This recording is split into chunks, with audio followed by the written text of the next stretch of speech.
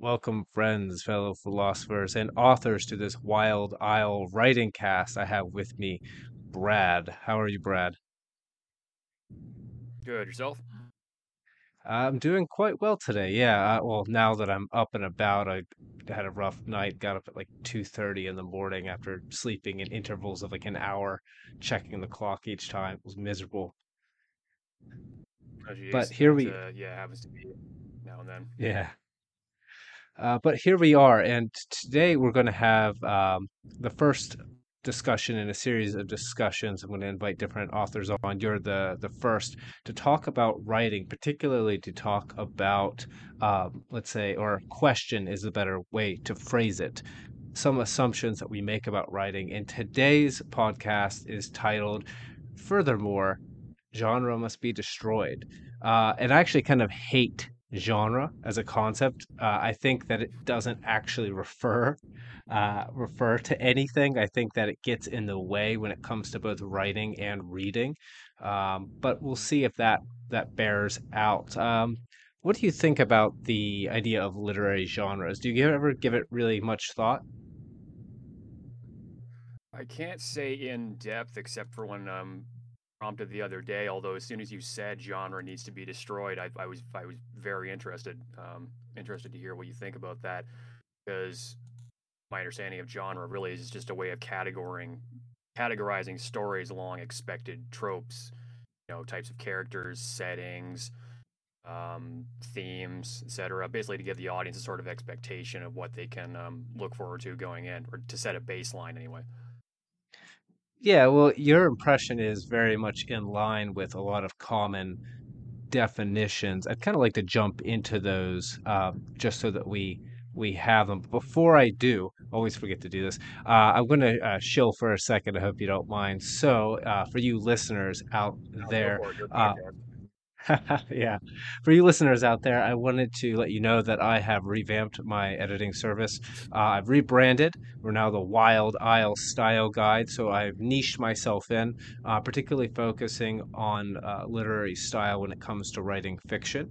So if you're an author out there and you want to up your stylistic game, if you want to enhance the voice of your narrators and your characters, if you want to, let's say, reach back into the annals of history and resurrect prose of an older time for the modern day, then come check out wildislelit.com under my editing section and give me a query and see if we can work together. If you're really into it and you want to go full in, I also have a combo style guide and thematic analysis so I can help you embed theme deep into your story. So this is going beyond just the ups and downs, twists and turns of plot into symbolism and making your story mean something, making it argue for something deep. That's the difference between a deep and a shallow story. So that's wildislet.com slash editing, I think is actually how you get there. But get on my webpage, check it out. I also have a book out, and I'll be having more stuff out soon. Be on the lookout for that. But what I have out now is Wand Smoke Broken. It is a weird fantasy story that kind of reads somewhat like a western. I think Brad, you're pretty far into it. What do you think so far of Want Smoke Broken? I quite like it. What I refer to it as is fantasy with an American twist, because with what you describe as the town of South being akin to an old Virginia coal mining town, and you have a sheriff, and they're wielding guns and whatnot, and a bit of steampunk technology thrown in there. Um, I quite like it. I'd recommend it to anybody listening. Thank you very much, Brad.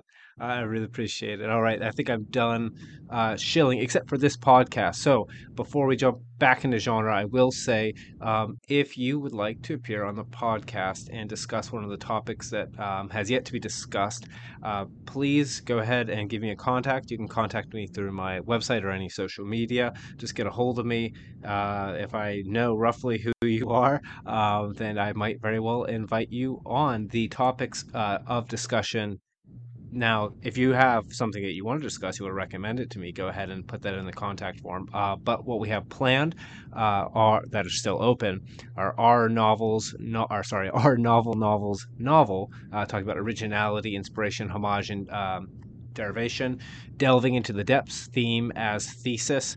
The author spake upon the face of the waters. It's talking about setting and world building. Human after all, so it's a discussion about characters, narrative voice, let's say potence or pretense, so discussing what narrative style and narrative voice even are, regression to the mean, rules of writing, bell curves, and Pareto distribution, so talking about how one uses the rules of writing, art versus escapism, that's narratives as nourishment or decadence. That's something that I'm particularly excited to talk about, as terribly judgmental as I am. Spirit channeling, so that's storytelling via various mediums, because as I think in the modern day we conflate storytelling across literature, across television, movies, games, etc. And I don't think they're exactly the same. And I've got one that's probably reserved for the captain. If you know who captain is, then you know who he is. It's when is the weeb always wrong? And it's discussing narrative devices present and absent specifically within anime and manga, which harm a new author's stories. And as a weeb of old, I will admit that, yeah, if you haven't had a strong literary background, that can hurt you. All right, so I think that's finally the end of all the shilling. Let's get into genre and specifically definitions. Now, Brad, you had brought up that you felt like genre was categorizing, let's say, essentially common conventions. Uh, and that's Hmm. actually, yeah, that's actually pretty accurate. It's kind of what we get. Um, Now, there's a little bit of history to it. So, if I just look up some definitions, we see genus, kind, sort, or style. Uh, so that fits in with what you talked about there. I guess Aristotle, I didn't know this before I started taking some notes, had a an idea of genre as being like a species based particularly on the telos or the purpose.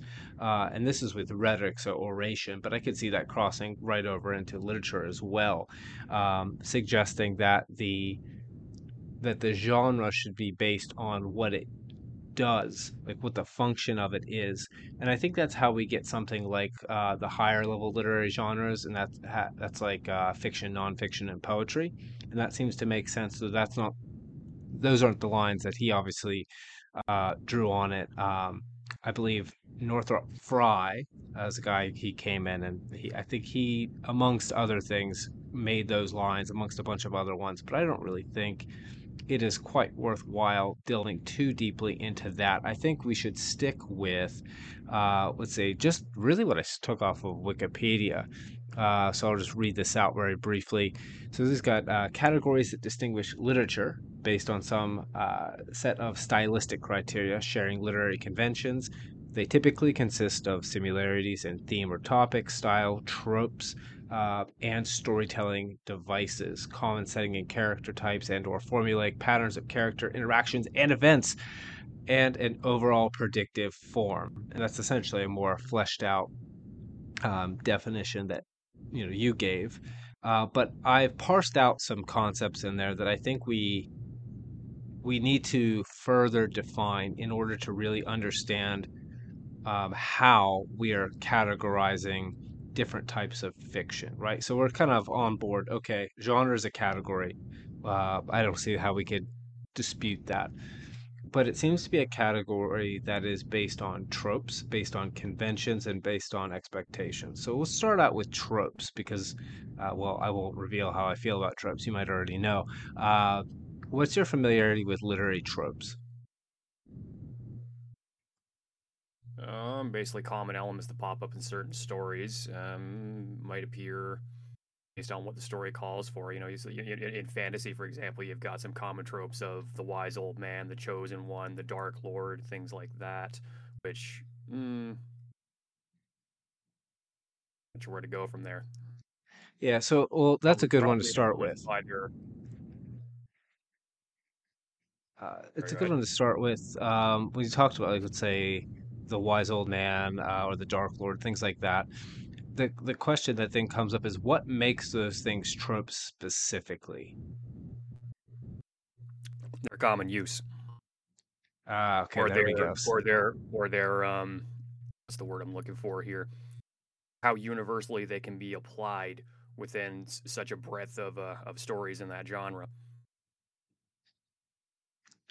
There's something interesting about that. The two answers that you gave, they can be, let's say, synonyms, but they can also not be synonyms. And what I mean by that is if something is universal, Words again? it is in common. But if it is in common, it is not necessarily universal. Does that make sense? Hmm. Yeah. So, so what I mean to say is like, let's say you might have a trope in English literature that is in common, right?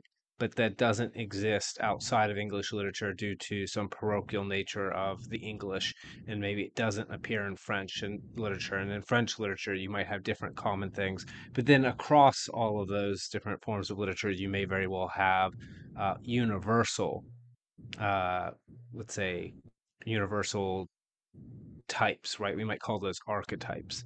Uh, Hmm. in fact, that is what an archetype is. So Yeah, that's would probably a be more cat. accurate term, right? Yeah, That's probably a more accurate term to describe the wise old man rather than a trope. That's more of an archetype. yeah. So now we have this bifurcation, which is where I think the we're going to get into the deeper discussion here. So now we have archetypes. Now, would we say that um, is one a subcategory of the other? Are archetypes a subcategory of trope, or is trope a subcategory of archetype? How would we think about it? Hmm. I would. My guess would be trope would be a subcategory of archetypes because archetypes suggest something broader that can apply across more genres. Like we just said, the probably archetype is a better description of the wise old man because that can technically appear in any story you want. Whereas Dark Lord, generally, that's only going to pop up in fantasy. Generally speaking. Okay, so we've got a system where we've got the big universals, those are the archetypes on top, and then we would say go down a level of let's say universality into the the more let's say things limited by time and by place. Then the question, this is going to be kind of a weird turn here, but I tend to turn into this kind of philosophical question. So with the the difference between a paroch I'll use the word parochial to refer to like the limited trope, and then the arc I guess I could just use the word trope. So we have a trope. Is a trope outside of its context?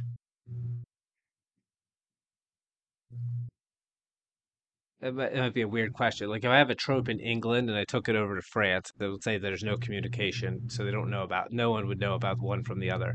And I presented the trope from England to the French. Would that be a trope to the French? Probably not, because to them it would be unconventional. It'd be something they're not Yeah, familiar with. It doesn't have the background to it like it would in England. yeah, okay. But the archetype would, because by definition, it would apply across Like culture. to tie that to an example really quick, the Lord of the Rings when it first came out was really took off in the United States because they didn't have that same background of folklore like the English did. The English had Robin Hood and the tales of King Arthur and all that, but in the United States they really didn't have that. Yeah, so they were hungry for it right away because there was like a Hmm. there It was was a it was there was a hole, an absence. and it was new and interesting to them, and they didn't have the cultural backdrop that would have made it more familiar, Yeah. or at least, Uh, or they did, used to, and they would have sort of moved away from it as after they declared independence.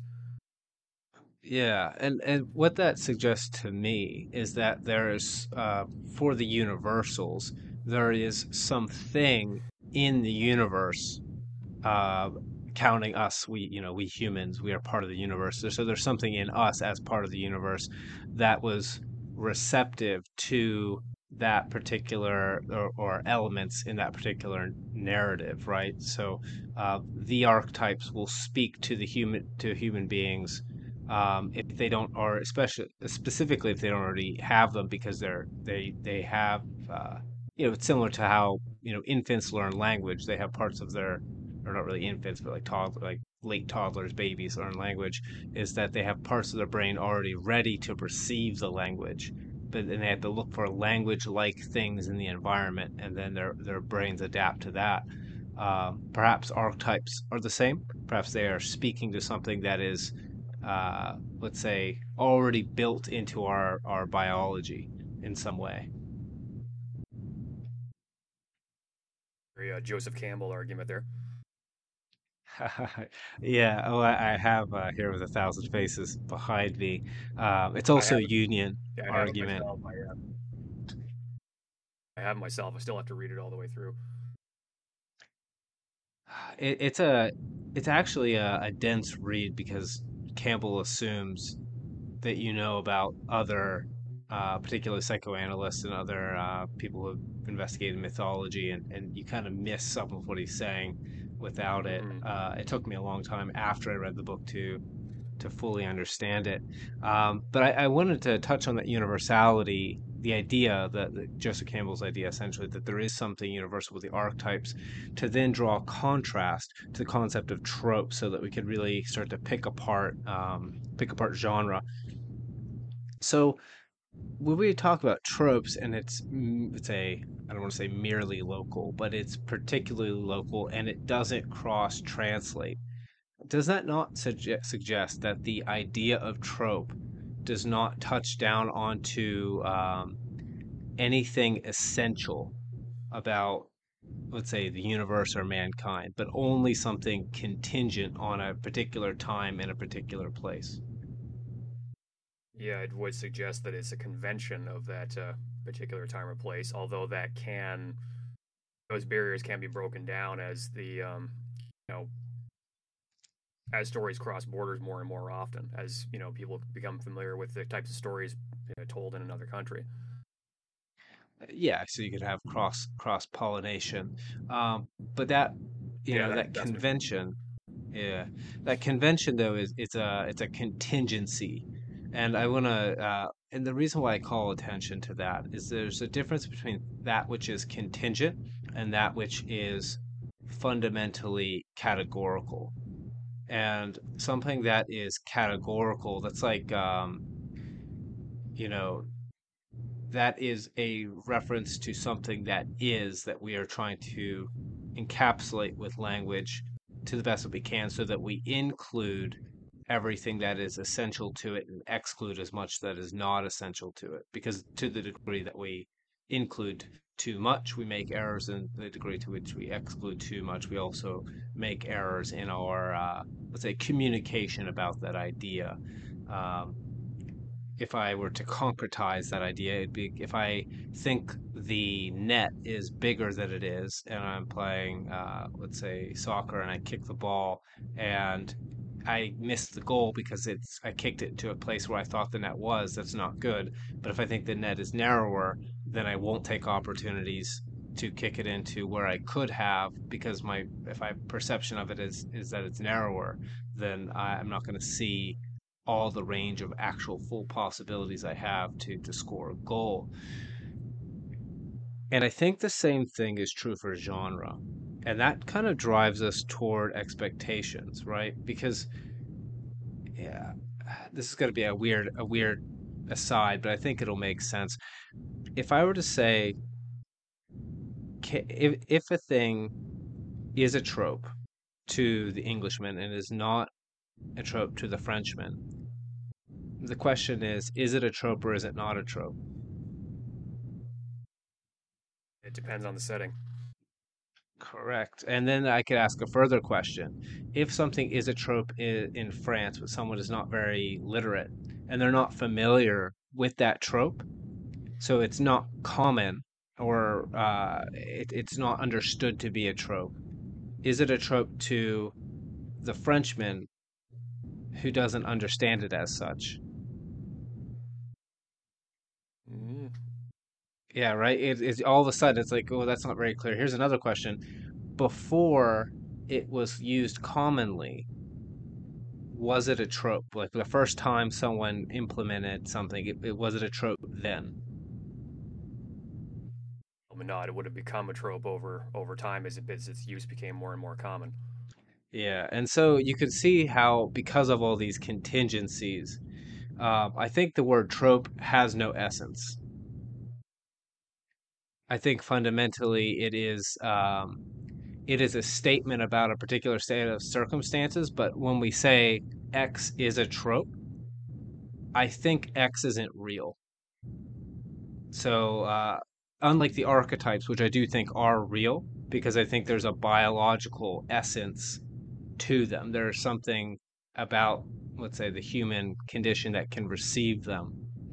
That that may or may not bear out to the. What do you think of that idea? Before I don't want to just bulldoze on. So I've got to pose that as my thesis. I'll say it one more time just for clarity. I think that tropes as a literary concept are actually essentially just poor literary analysis. It's a invalid category because it's merely a statement about a contingent state of affairs that isn't referring to anything uh, in the real world. Whereas, as opposed to archetypes that do have some basis in what seems to be universal. Yeah, I think what you're getting at is that tropes, because they're so dependent on context and the person applying them, and where they're being read and how they change over time. I'm thinking what you're getting at is just trope is just too nebulous a concept. It doesn't really have any solid foundation to it to be of any use. Correct. And then if that's true, right, this is a little bit of like Chinese logic. If we accept this, then what about that? So then we want to get to expectations in regard to genre, because I think that you're familiar with the term genre expectations, like those two words juxtaposed together. Yes. Hmm.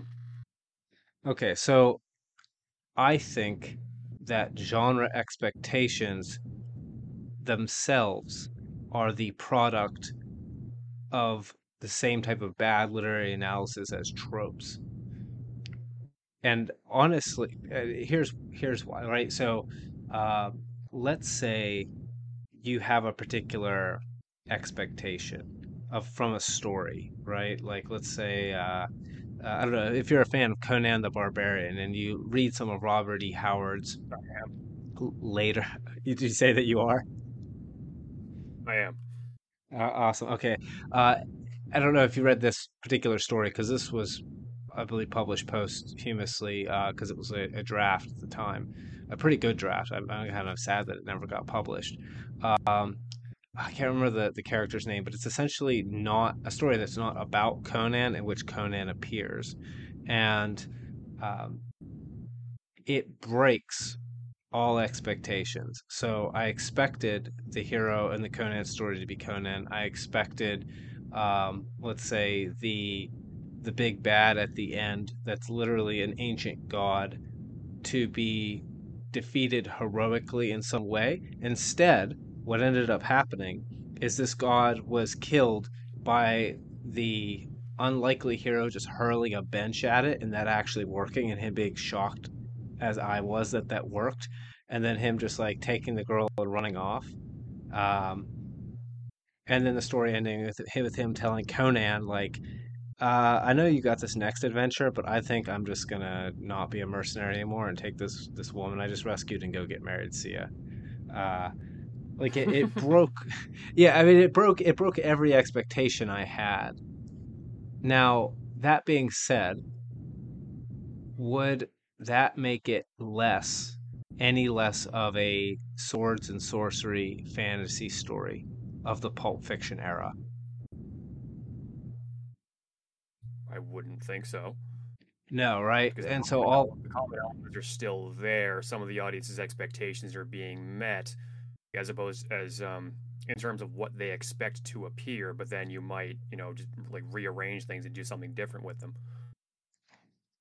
yeah, and so what that kind of shows is actually it's the the fact of subversion being something that people sometimes delight in, depending on what gets subverted, um, suggests that expectations are actually not important. And this is something I learned through listening to a lot of Dr. Peterson. He talks about how a lot of psychologists would use the word expectations, and that was wrong because what they should have said is desire, right?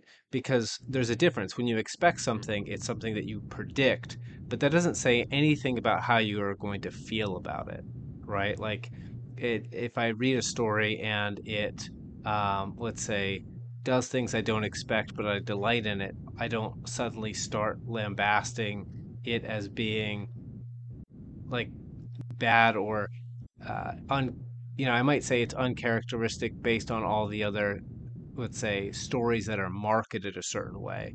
And that word market is going to come back in a little bit. But what I'm getting at here, rather roundaboutly, is that actually, I think that genre expectations are quite irrelevant, and it's whether or not you got what you desired. A good example of this might be A Song of Ice and Fire, which lots and lots of people love. If you don't know, if you just watch the television show, that's a Game of Thrones. But some people, I know a Tried, I particular. couldn't get into it. Say that again. I tried, I couldn't get into it. Yeah, some people don't like it, and I think the reason the Show the that is, I've reason not cracked the books open. Oh, okay. Well, you might look the books a little bit more. Maybe if you didn't like the first two seasons of the show, then that But if you came in late, then the books are quite a lot better.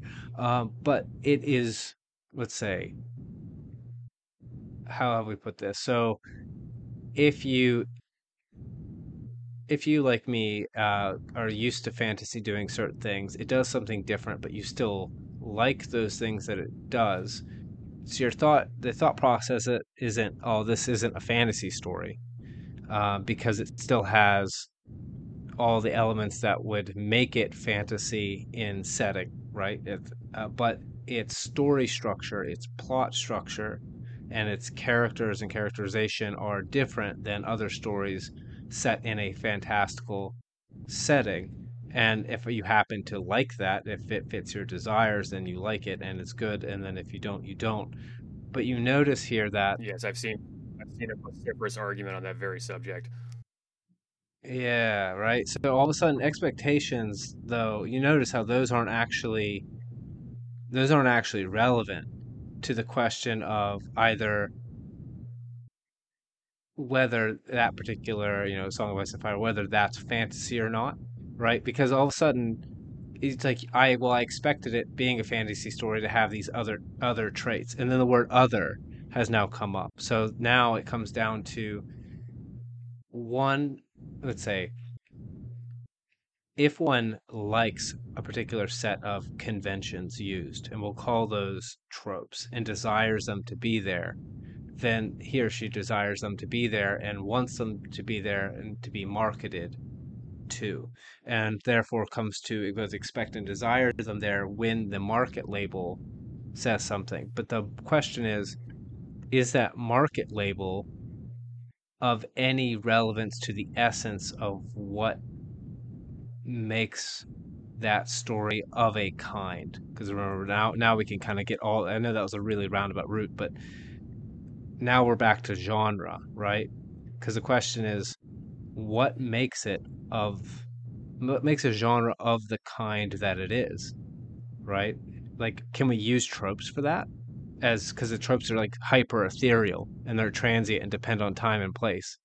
Can we use expectations for that? Like, or even desires for that matter? Are we going to say like a genre is only what a particular set of audience desire it to be? Or conventions of the time? Do you see kind of what I'm getting at? The subjectivity that is rife in the modern and conventional ways that we define genre. As I do see that.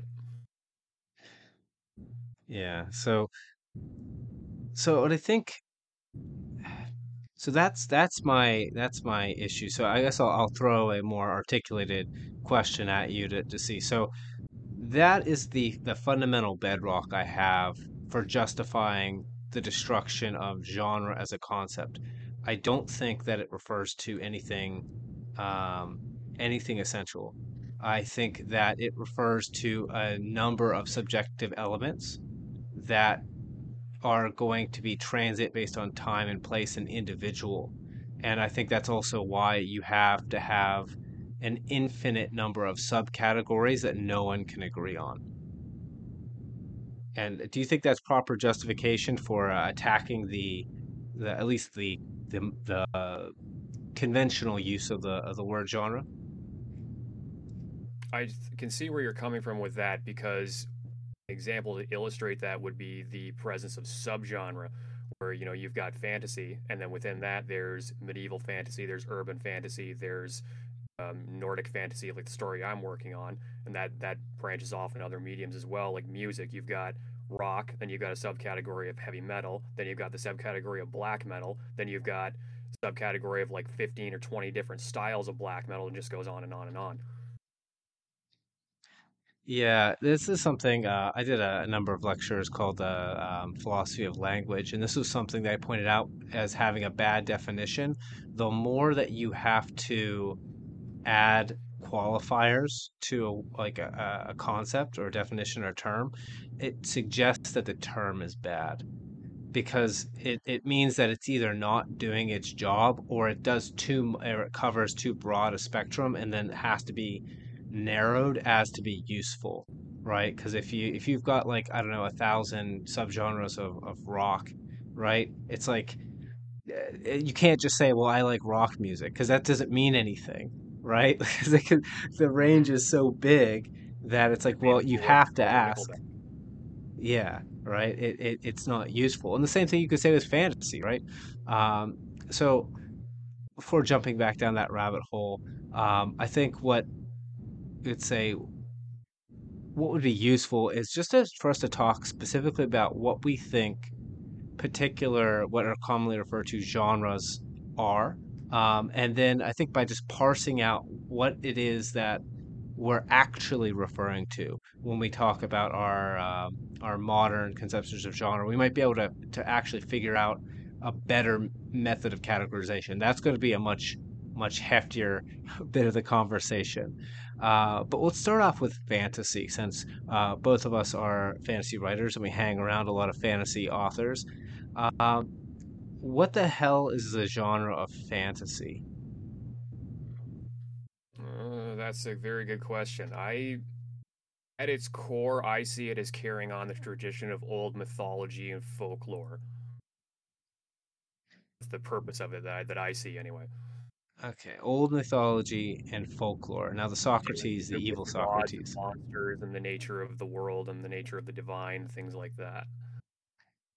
So the Socrates in me wants to I know it's ask, very broad, and a lot of people can sorry, not a lot of people. A lot of those elements can appear in other stories as well. That's just the baseline I'm trying to start from. yeah. So I want to ask if you have a story that is set, let's say, in a let's say contemporary technology, but entirely fictitious universe. Another way to say that is an entirely fantastical universe. If I want to be old about it, if you go back more than 100 years, that's how they talk about it. Is that a fantasy story? So the entire universe is fantastical, but it's very similar to what our modern day to day life is. Mm-hmm. Is Because that by that, fantasy? yeah, by that, going on that framework, you could argue that um, any story set in the modern world, but say in a fictional town, you could say that's fantasy. Because I'm aware that is the problem with the word fantasy itself. Because technically, it means anything you can conjure with your imagination. Like we typically think of swords and sorcery when we hear fantasy. But I've also heard it said that sci-fi is technically a subgenre of fantasy. So it's really think about the meaning of the term. It's much broader than we usually conceptualize. Yeah, and what that makes me think is that actually fantasy is a way to describe um, my argument would be that fantasy is actually a description of setting, and it's not a just it's not there's no kind of you could if you wanted to like classify stories that are fantastical, but I think that that would be such a broad camp of stories, but it wouldn't be useful as a concept. Hmm. Uh, that's my argument. I don't think fantasy is if we're gonna have the word genre as a species of fiction, I don't think fantasy is a single species by itself. It's just there's two. No, certainly not. Yeah. Um, and you mentioned science fiction, right? So we can talk about what makes science fiction what it is.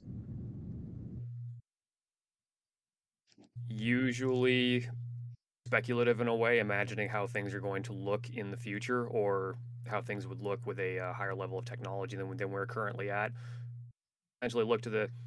I remember it was a question that Adernus did on Minds a while back, where he asked about the distinction between fantasy and sci-fi, and my answer was fantasy. I think is about looking to the past, to old traditions and folklore and mythology, and exploring what they say about the human condition.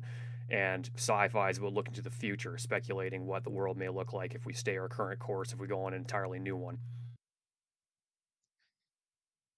That brings up questions like I think of, let's say, Lovecraft's At the Mountains of Madness.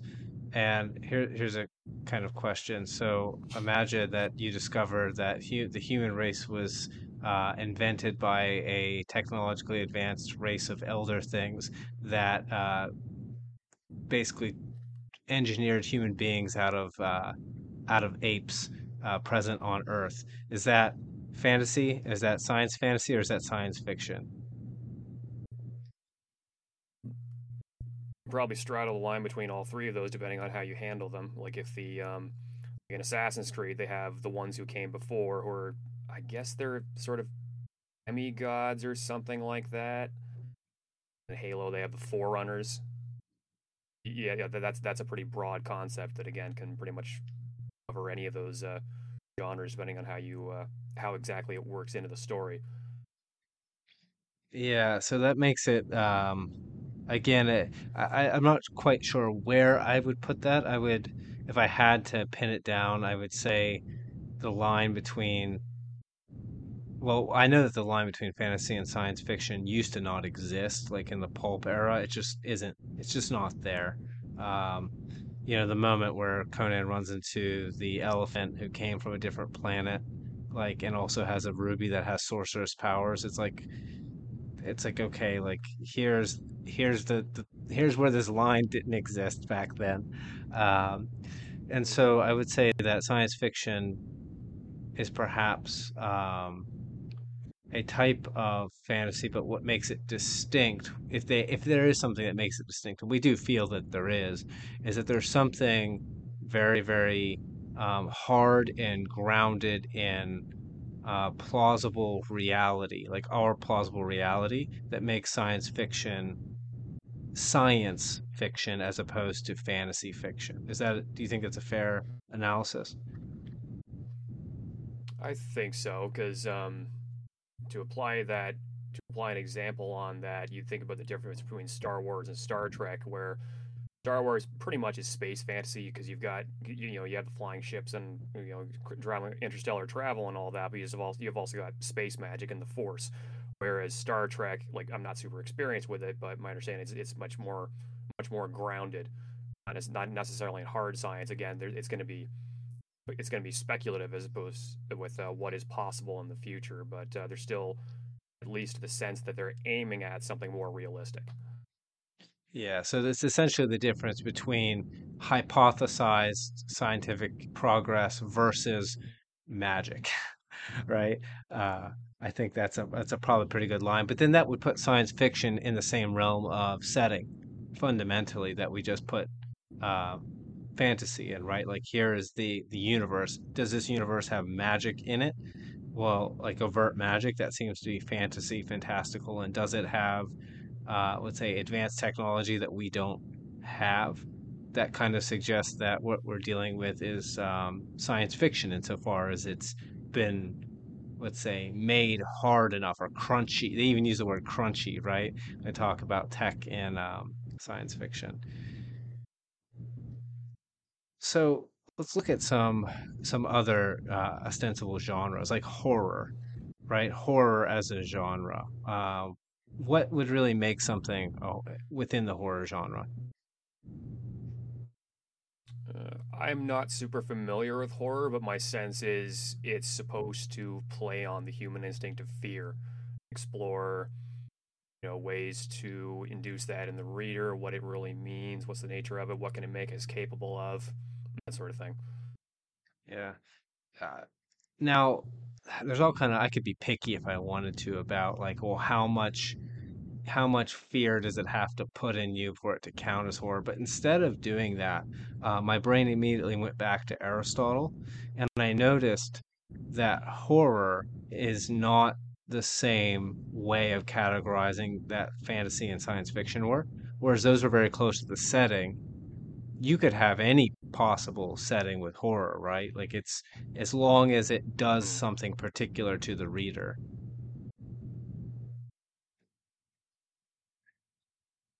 Yeah. So I guess what I'm getting at there is that horror seems to be much more, if we're going to define it, of it as a species based on the telos or the function of the fiction itself. Fiction made to instill fear in the reader might classify it as horror.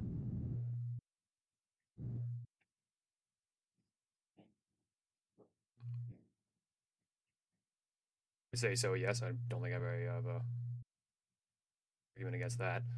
Yeah. So, well, then the question, a Well, couple but that questions come that up. brings the question: Are we even? Hmm, not sure where to go Go from ahead. that. Well, the question that came to my head was, okay, so can a different literary element eat up what, let's say, we might have found here in genre, right? Because it's like, okay, the idea that Aristotle's idea of genre was speciation based on telos, we have something that seems to fit. Does some other literary element take that away from genre? Because it could very well be like, is horror an element of plot? Immediately my head says no, because I could think of a bajillion different plot structures that could utilize horror as a component. So, um, plot doesn't seem to be there. Character, no, I could do whatever characters and instill horror. Setting, my immediately thought is no, because I could take any setting and add elements of horror to it. Um, what's left? Theme, no. Symbolism, no. Yeah, horror seems to be firmly within the telos, the purpose, the function, what the work does. So we might actually have a case for genre, and it could have been that Aristotle was right a couple thousand years ago. Um, but we'll see, because I've got a couple other genres that are similar to horror, well, such as like mystery, right? Because we all kind of know what a mystery story is. Am I overstating that? I don't think so. It's pretty commonly understood. There's a question to be answered. Yeah. Put it Now, to put it rather go ahead. simply. I'll put it rather simply. Now I could ask the question: is mystery not more so an element of plot? What I mean by that, because what makes my head just came up different than horror. So with horror does not drive the plot forward. Horror is the experience instilled in the reader. Mystery, in the case of a mystery story, is what drives the plot forward. Right? It's the tension is tied up in the answering of a central question, and the question almost functions as the antagonist in a sense. Not really, because there is an antagonist, but that's beside the point. The point is that the resolution, the climax of the story hinges on that. So in my head, I'm thinking maybe mystery isn't really. It's not a purpose. It's not a function. It's an element of plot. Do you think does that stand to reason? Um, I would think so, because okay, what exactly do you mean when you say function? Because like we said, horror is the function of that is to instill fear in the reader. Like um, usually that's the purpose of it, and then to explore the nature of fear if that's what you're going for in the story.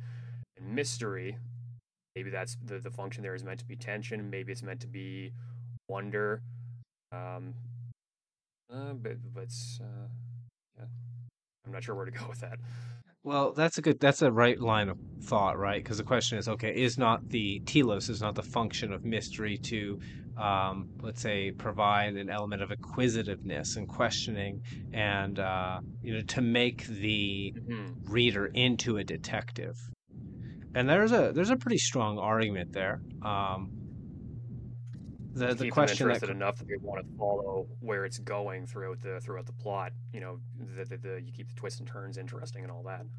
yeah. So here's the conflict, right? So there's a question, does it belong to genre or does it belong to plot?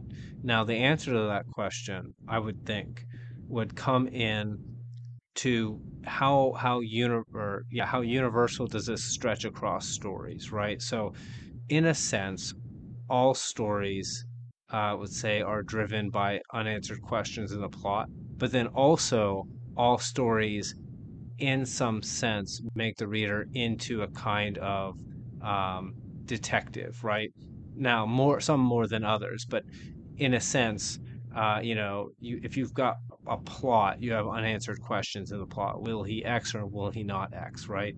And insofar as the reader's engaging with it, the reader is the person wondering about that question. Um, so what I guess that's the question then that is posed to us. Um, what what is mystery more? Does mystery belong more so to plot, or does it belong more so to its function on the reader? That's a very difficult question to answer, by the way. I apologize for asking it. No, that's fine. I would say it depends on how forefront the mystery is, because usually, like you make the point that a lot of stories have some kind of mystery in them, like what's going on here, how is this going to resolve. You can have more subtle mysteries buried in certain stories. It's mystery when it's used as a genre category usually means like the mystery, the big one is the forefront of the plot. Whereas like I said, in other stories it can be subplot of a sort, or it can be the mystery can be who is the villain, what is he up to. That's kind of what I'm playing around with in the story that I'm currently working on. Yeah, you just answered the question for us there, very deeply, because I think that firmly entrenches mystery into the plot as opposed to genre. Here's why I think that. So, if you have a mystery plot structure, what that means is if the mystery were to be solved, the plot um, becomes, or at least, or if it's a subplot, that subplot or the main plot becomes resolved, right? So there's definitely a structure where once the central question is answered, that is like the main conflict is answering that question. The story is basically on its falling action at that point. That makes mystery very much very very tightly um, or central or essential. That's the word I should use. It makes mystery essential to particular plot structures to make them what they are, and I think that ties it much more closely than we could ever really say about it in terms of genre. If we're saying that, well, if genre is function, every story makes the reader into a detective somewhat because there are always mysteries, but certain plots are the mystery, right? It's like it Hmm. is the thing. So maybe mystery is now taken away. So horror seems to be a fundamental it has telos a function. This is here's a genre that I see that I really don't want to to survive this test because I hate it because of how vague it is, but it might be legitimate, which really upsets me. And that's how you know you're on the truth, by the way. If like you start to think a thing and you suspect it's true, and it gives you that terrible feeling in your chest where you're like, "Oh no, this sucks." It's probably right. So you've probably heard the genre thriller, yes? Yes, and off the top of my head, I'm thinking that's meant to. Actually, no. I'm thinking off the top of my head, that sounds analogous to horror, where it's meant to instill a certain feeling in the reader, but then say that that's a really vague concept as to what is a thrill. Any kind of story can give you any number of thrills, any different ways. Yeah, it's really broad, it's really vague. I think the word is a bad word to use, but I think specifically in literature, it means that it's like exciting. And I Hmm. think that my worry here that I think is true is that I think thriller eats up what we normally think of as action adventure. Because when I think of action adventure, I think of the plot, but that doesn't say what it does to the reader. And so therefore as a genre, just in the way that mystery was very close to the plot, like you have some plots that require action or require adventure for them to be what they are, and the moment that those things stop, the plot stops. But thriller, to give someone a thrill, right, to make them excited, seems to me to fulfill genre as telos or genre as function of the novel. Um, what do you think of that analysis? I hope I'm wrong, by the way. Um, Again, like thrill is such a broad uh concept. Cause I'll admit I'm not extensively familiar with thriller as a genre, and my thought is that gets into objectivity. A lot of the same problems we have with genre can also be applied to a lot of the same problems we have with genre in the first place. It's like, well, what is thrilling to any given person? What do we expect to be thrilling? What does the author think is going to be thrilling to any given reader? There is some subjectivity. I think the same thing could be true of horror, though. Like a lot of people, particularly Yeah, modern day exactly. people, might not think, let's say, Lovecraft is scary. Um, but I do think we can draw a line and say, okay, like imagine that we don't have our modern genre distinctions. And so I think a lot of science fiction, I think a lot of fantasy, the type of emotion that they primarily are made to instill in the readers might be some type of general excitement, like you would imagine you get if you are, uh, let's say, playing a sports game, or if you're I don't know, out cycling, or I don't know. Some people might not think this is exciting or fun, but if I go on a really long run out somewhere where I've never been before, there's a bit of like novelty and excitement about exploring a new place. Um, the I think the idea of like the thriller very well, or like I don't know if I'm about to go into a boxing match. That's probably a better example.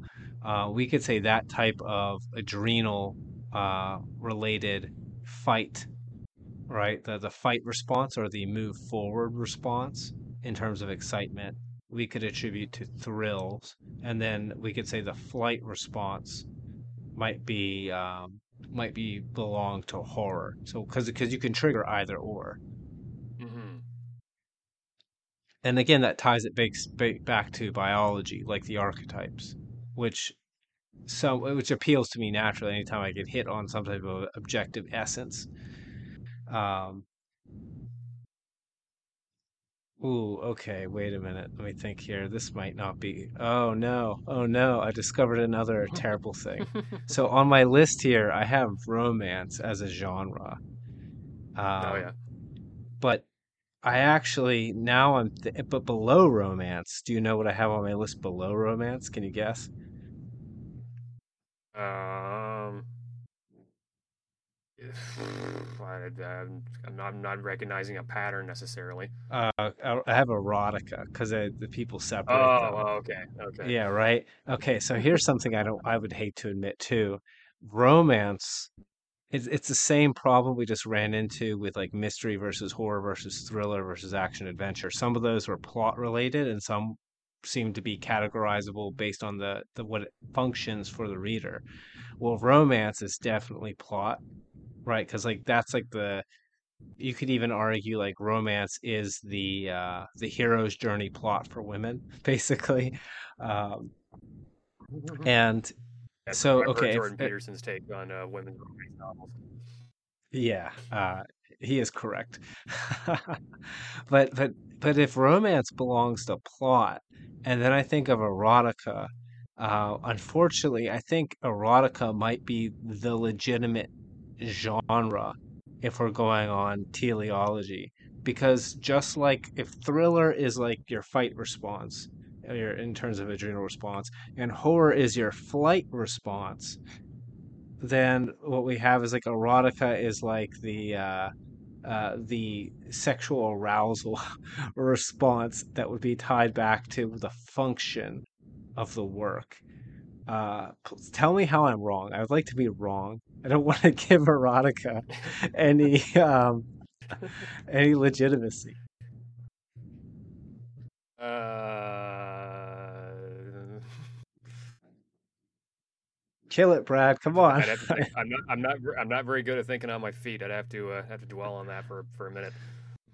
All right. Well, you out there, audience, in the comments, this goes up on YouTube and elsewhere. Like, please destroy the idea of genre being telos and erotica being legitimized. But yeah, okay. Well, that was an unexpected turn. Shallow and So lacking artistic merit, and often just the author getting their rocks off and the reader getting their rocks off and all that. The best I got yeah, off the top of my head. yeah. Okay. So that's interesting. So we've got so far we've we've kind of honed in. So what do you think of the idea so far as a whole, given because I've got other genre, quote unquote genres on the list. Um, but in terms of attributing certain things considered genre to, let's say, setting or to plot structure, and certain to the teleology of the work, what do you think of the, let's say, more Aristotelian method of categorization that genre is telos or genre is function? Do you think that that stands up?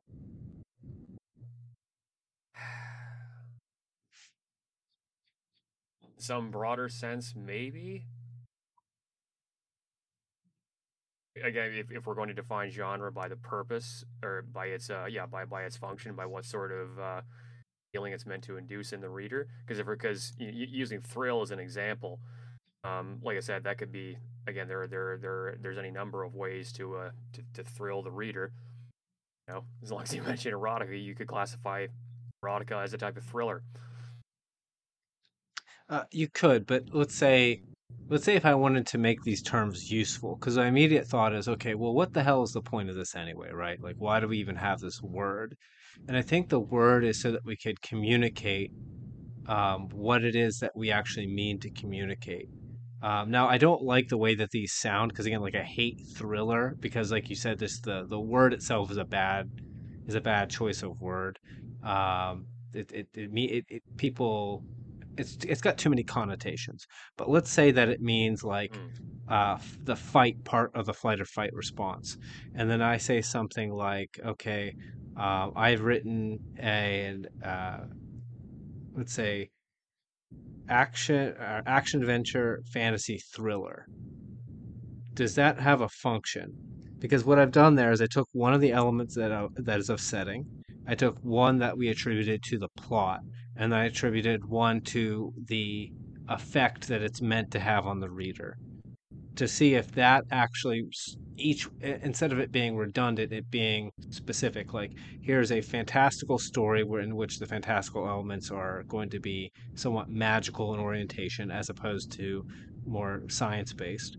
It's action and adventure, which means that the plot revolves on the some conflict that's going to amount to like a fight or exploring somewhere, and it's meant to make you feel that feeling of excitement that you would get into by being in a fight or going out and exploring a new place. That hold water? Um,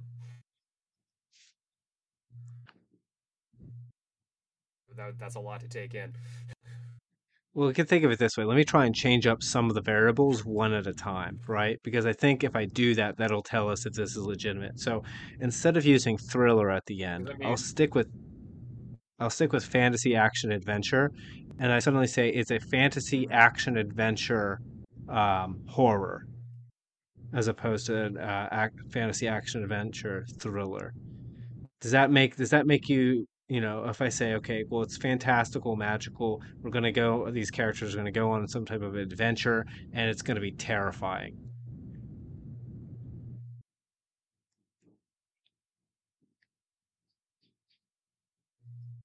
mm, Do you think that that has enough distinctiveness to it?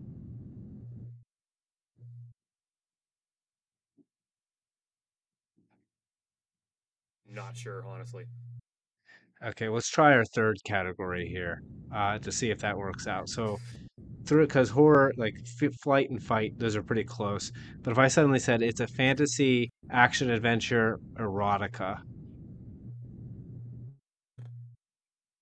does that specify what I might be talking about? If someone told you that as the genre.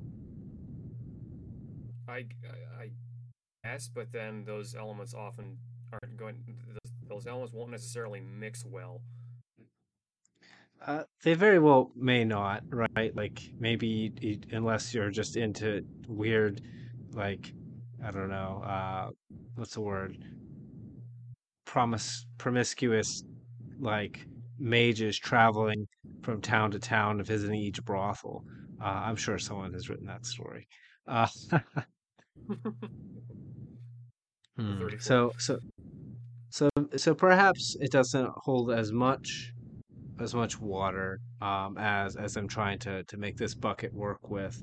But I don't know, I do have a liking for the idea that we tie genre to its purpose toward the reader because I could have an adventure story that has a multitude of let's say purposes it's meant to do. Like we had thriller, horror, erotica, and I could think of something like I don't have a single word for it, but something that's like educational as being a function, like a story that's made to educate you. You could say like, okay, well, we have historical fiction that is, I guess we'd call it educational historical fiction, something like that.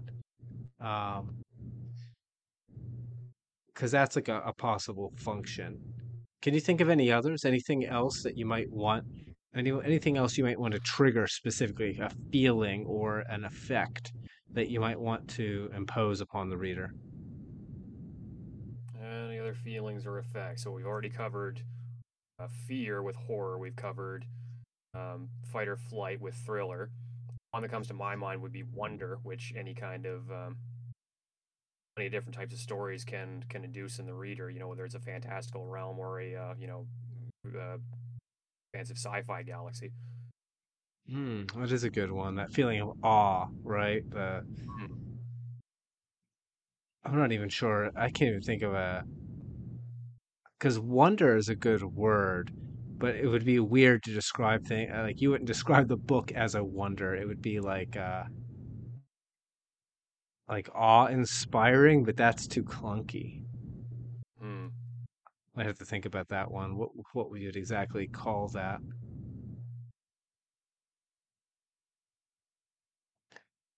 What would you call a genre that's meant to invoke a sense of wonder in the reader?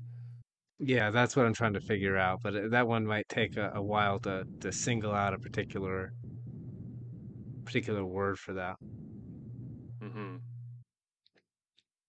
All right. Well, we're closing in on our hour. Let's go over a couple details, see if we can come to some conclusions about this. So, um, we were in agreement that genre is a form of category. We settled that. We talked about the conventional way of thinking of genre, which had to do with tropes, conventions of use at a time and place, expectations, and then desires. Are we pretty conclusive about the, let's say, not very firm foundations of basing genre on trope and convention and expectation? Are we in agreement that that's probably not a good place to define genre, or do you think that that still has some merit? Mm, I think a lot of people see a certain amount of usefulness, but usefulness in it. But again, that's dependent on the time and place, and it's not necessarily all that universally useful. Yeah, so it can get by as we get by now, but we Yeah, do run into the problem of the necessity of infinite, or not necessarily, but many subcategories in order for us to communicate.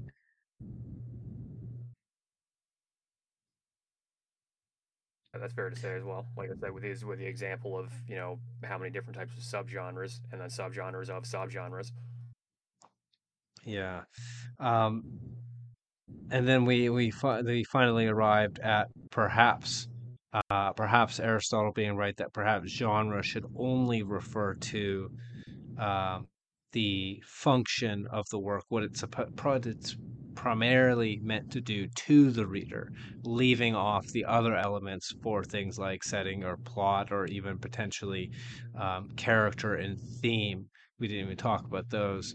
Um, so gun to the head, what's your final analysis on that? Because I think that's, if I had to give mine, I would say that my thinking from this conversation, I hadn't thought this through before, but I feel pretty not firm, but I want to explore more in the future this idea of genre as telos, genre as function of the work, because I feel uh, it gives itself a useful point of categorization that can be combined with the others to make a distinct description of a particular story. That's my take on it. What's your take on the idea as genre as function or genre as telos? Well, if we're defining it as a certain if you're defining that as the feeling it's supposed to induce in the reader, again, that becomes subjective because what one reader finds, scary or thrilling or arousing or any of that, and another reader won't necessarily. They might just be bored by it. They might think it's poorly executed or something like that. So, if you're going to say the feeling it's meant to induce in the reader, then that brings in author intentions, which also can get kind of messy because there can be an element that ends up being woven into the story that the author did not intend to be there, or people could be just misreading it en masse. That is definitely an issue. My mind immediately went to the four categories of what makes a thing what it is, and that just runs right up into what's commonly referred to as the death of the author. The question that that bears out of that is, are there human universals when it comes to um, let's say some of the stimuli that cause us to experience certain things, like is there are there human universals, or what we could say are universal enough amongst most normally functional human beings that instill fear, that instill a feeling of wonder or awe, or that instill a feeling of excitement. Um, that I don't know if we're going to be able to answer that here, um, but that's Yeah, certainly. that would be the best shot at it that I guess you would have is universal enough, applicable enough. Yeah, I think that that's, if genre as telos has any feet, it has to find that. It would have to find, okay, what is it that makes almost all human beings afraid in like the third order abstract, right? Like, and if I was Lovecraft, I would get up close to the microphone and say fear of the unknown or something like that. Um, It was on my right. mind as well. Yeah. So yeah, that I guess that does warrant some more discussion. So I guess the question, the last question to be answered here is, um, should genre, in the way that we talk about it, should we keep using it, or should we start to cast it aside and find different ways of categorizing our fiction? What do you think? That's a good question. I, mm, it would have to be that'd have to be a really big discussion amongst a lot of people, because right now people find genre a useful enough convention. They use it, even if, as we've shown in the last hour, there are a lot of problems with how we conceptualize it and how it kind of falls apart when you try to get into the nitty gritty details. It's it's worth having the discussion. I don't know that I wouldn't firmly say genre as a concept could be disposed of, but I'm interested in the furtherance of that discussion, because if we're going to dispose of genre as a concept, or redefine genre anyway, there's got to be somewhere we can get to that we can give it a solid redefinition, a more useful, more applicable definition. Yeah, so I guess that's a good place to throw that question out to the audience. What do you guys think? Like, what can genre be saved? If it can be, how ought it be transformed to be more useful?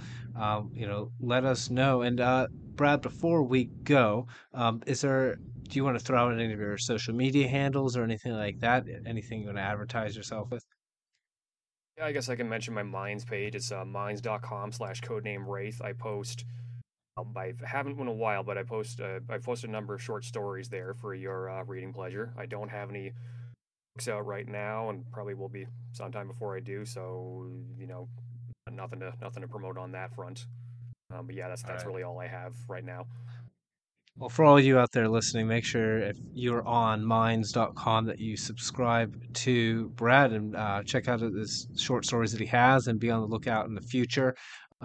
Breathe down his neck. Make sure he feels the pressure that he has an audience awaiting that want him to produce many and many a novel that'll be hunting you down like your George R. R. Sure, Martin, who some sure. people don't like. And I'll show myself very shortly again. Remember, I offer my editing service. So it's a Wild Isle style guide at wildislelit.com/editing. Go check out my page there. I've got my novel out, One Smoke Broken, and I've got a series of short stories that'll be coming out within the next few months. I'll start advertising and talking and marketing about that all in the future. And I think that's all for shilling. Oh, last thing, if you want to participate on this podcast, if you are an author and you know me or know about me, or we have some point of contact where I can trust just randomly reaching out to you on the internet, please do contact me. And if you've got an idea for a topic of discussion that we haven't already listed, go ahead and pitch it. All right, Brad. Well, this has been a really great conversation. It went as well as I could hope to have gone, and I like that we came somewhere where I didn't think we were going to go, validating erotica as perhaps being one of the fundamental aspects of genre. Oh no, uh, What have we done? unleash the horror onto the internet. All right, Brad. Uh, I'll uh, I'll talk to you next time. It's been a pleasure. Thanks for having me.